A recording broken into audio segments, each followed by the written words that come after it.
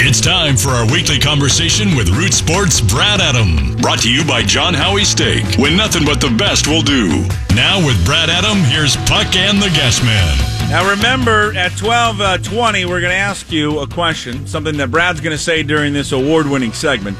And if you can remember, be the correct caller with the correct answer, you're going to win $50 to John Howie Steak. So listen closely, all right, people? That's what we're trying to tell you.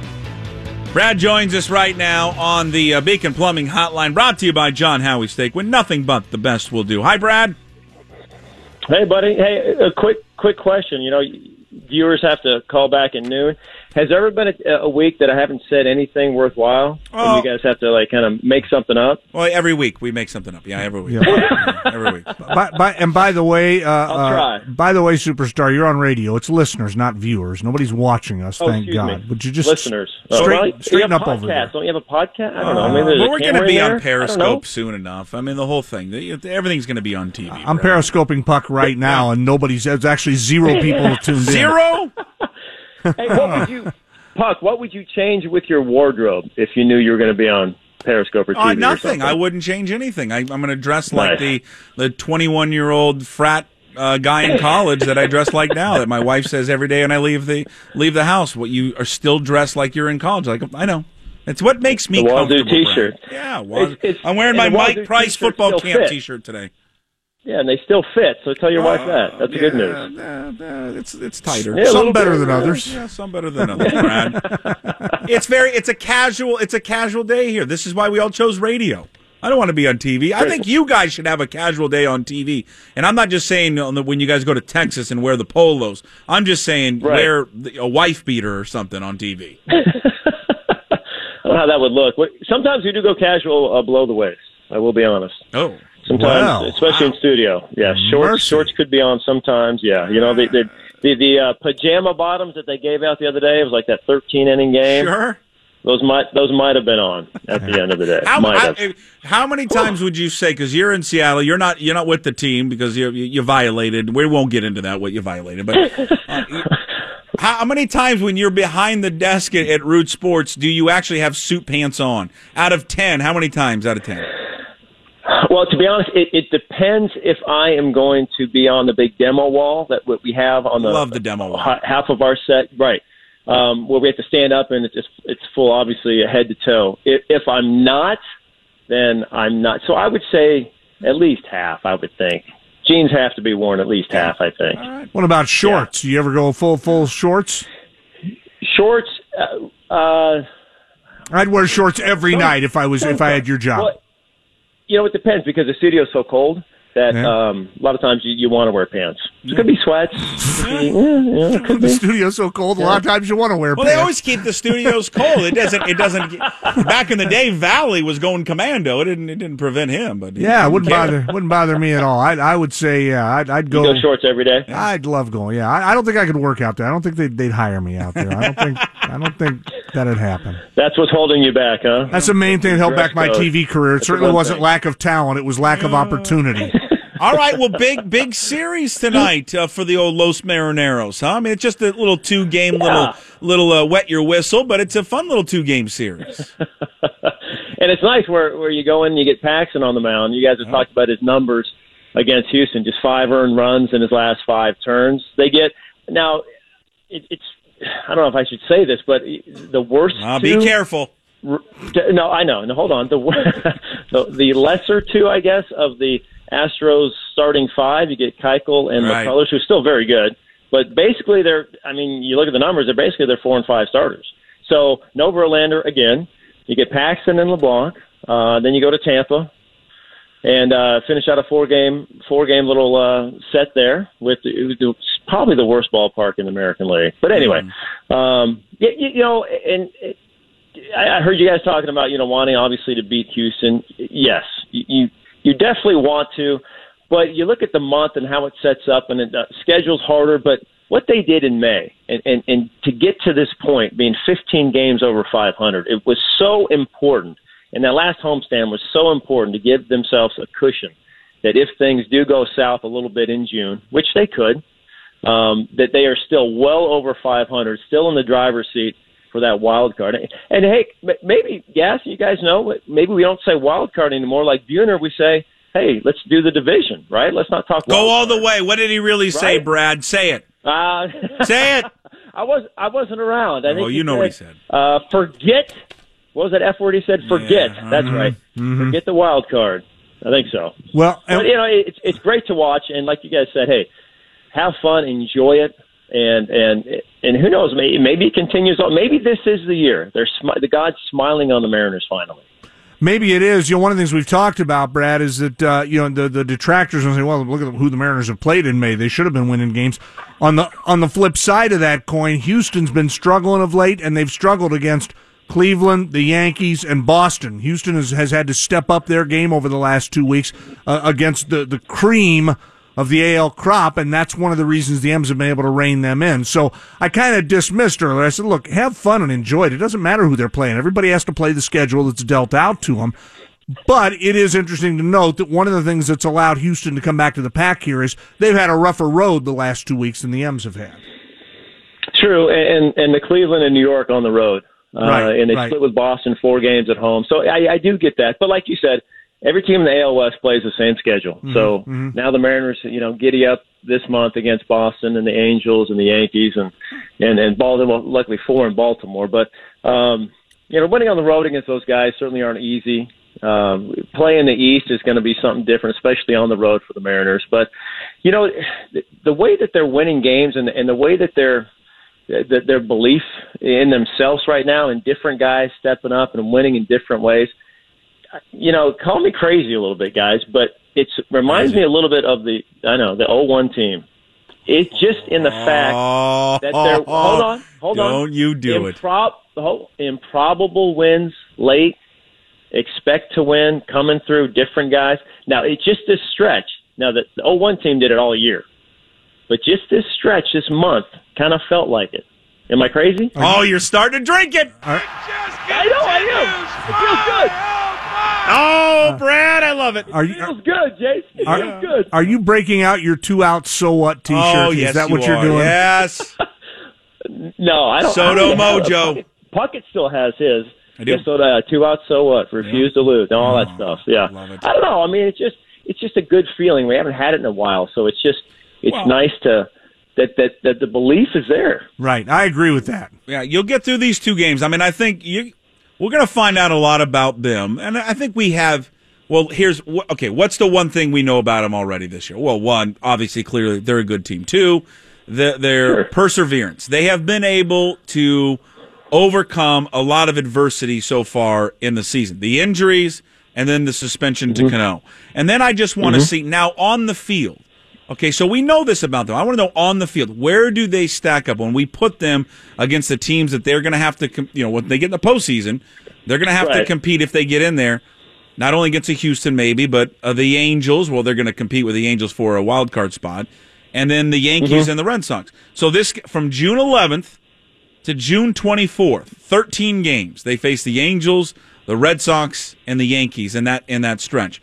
Now, give me 7-6 or 6-7. I'm good. I will walk, even if it's 6-7. I'm good with that. Absolutely, and even if it's not quite that, they're still going to be in fine shape. They got 6 against the Angels in July.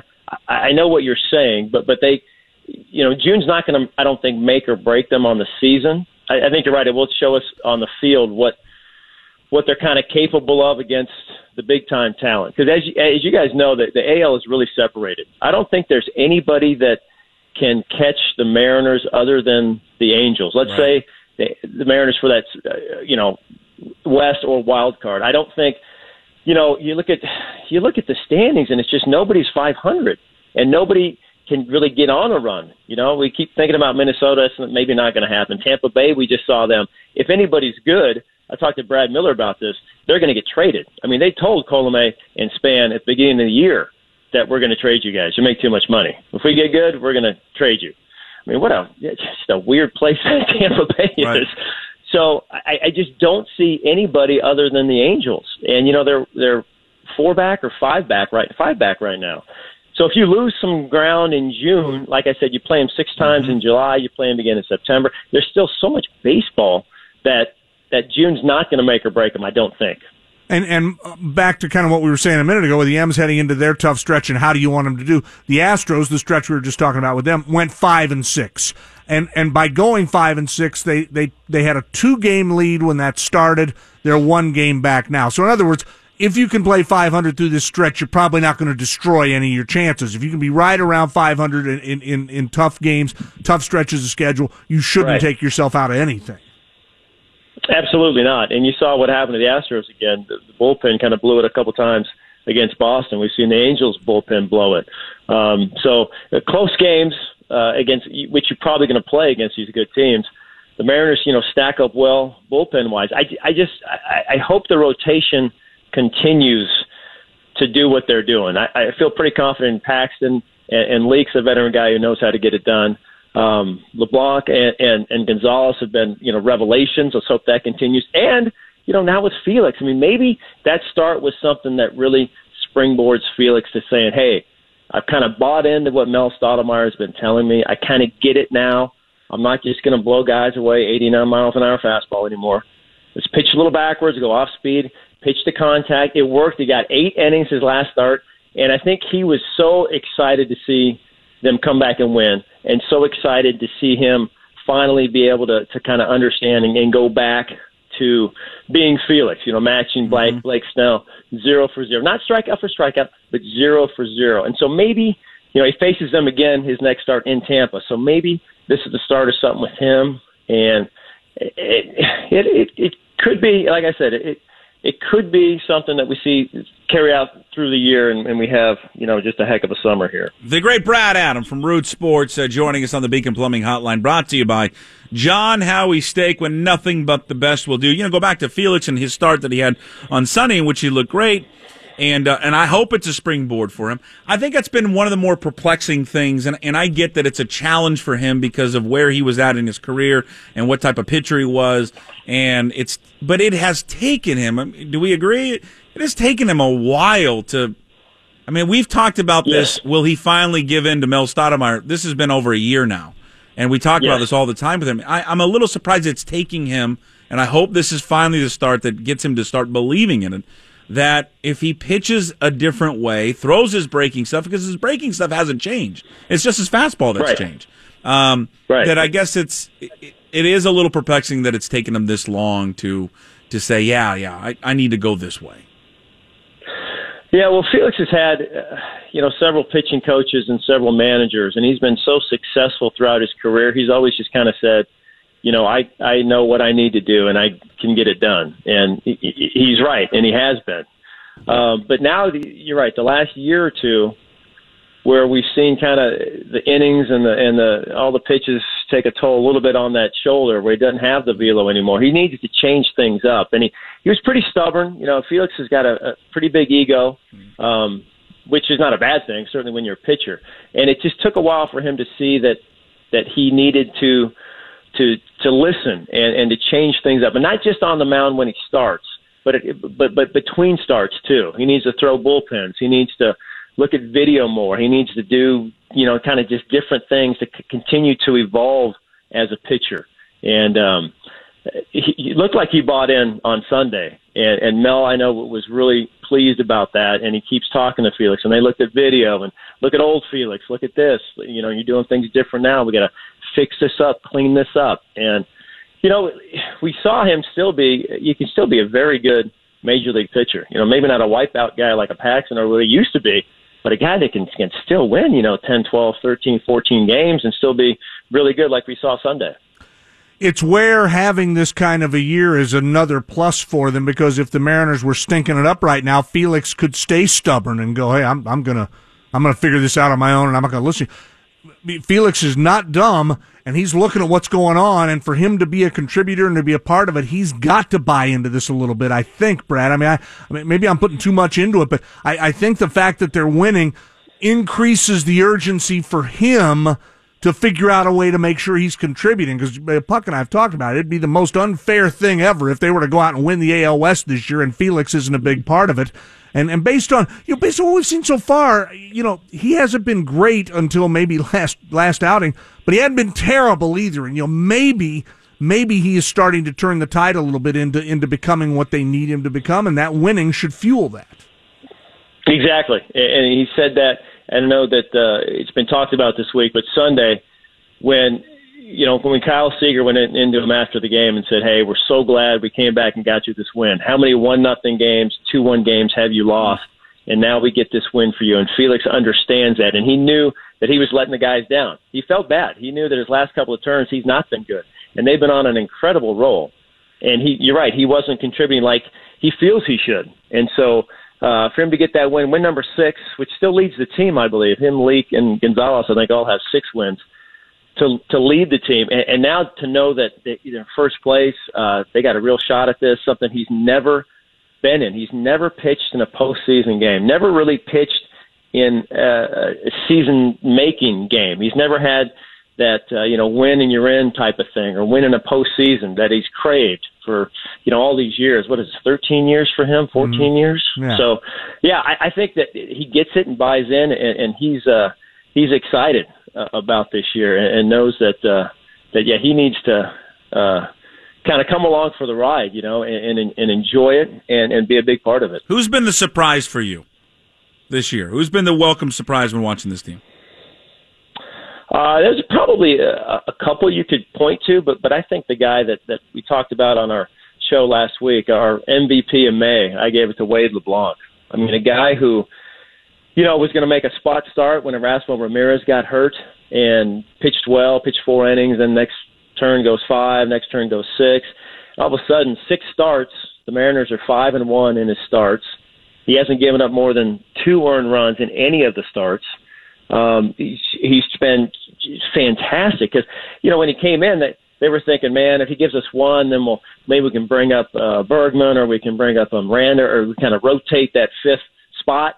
Not the case. It saved him on roster moves. It saved him on arms. It saved the bullpen. I mean, he has been just unbelievably good. He goes tomorrow night in Houston. And, he's a guy where it's kind of the lost art of pitching, kind of where you change speeds and you just read bats, and you hear him talk about not having great stuff, but just understanding how to pitch.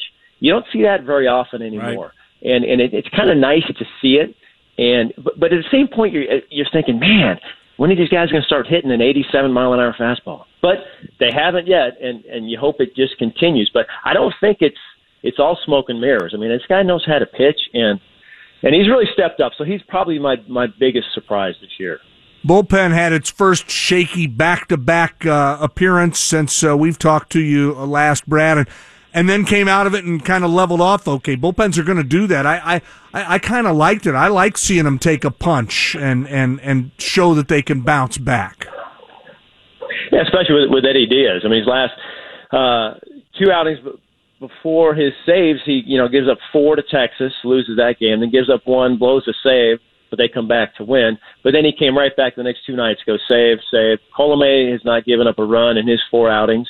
But you're right, bullpens are notorious for being kind of up and down throughout the year. And when people, when Diaz blows a save, you don't really get concerned.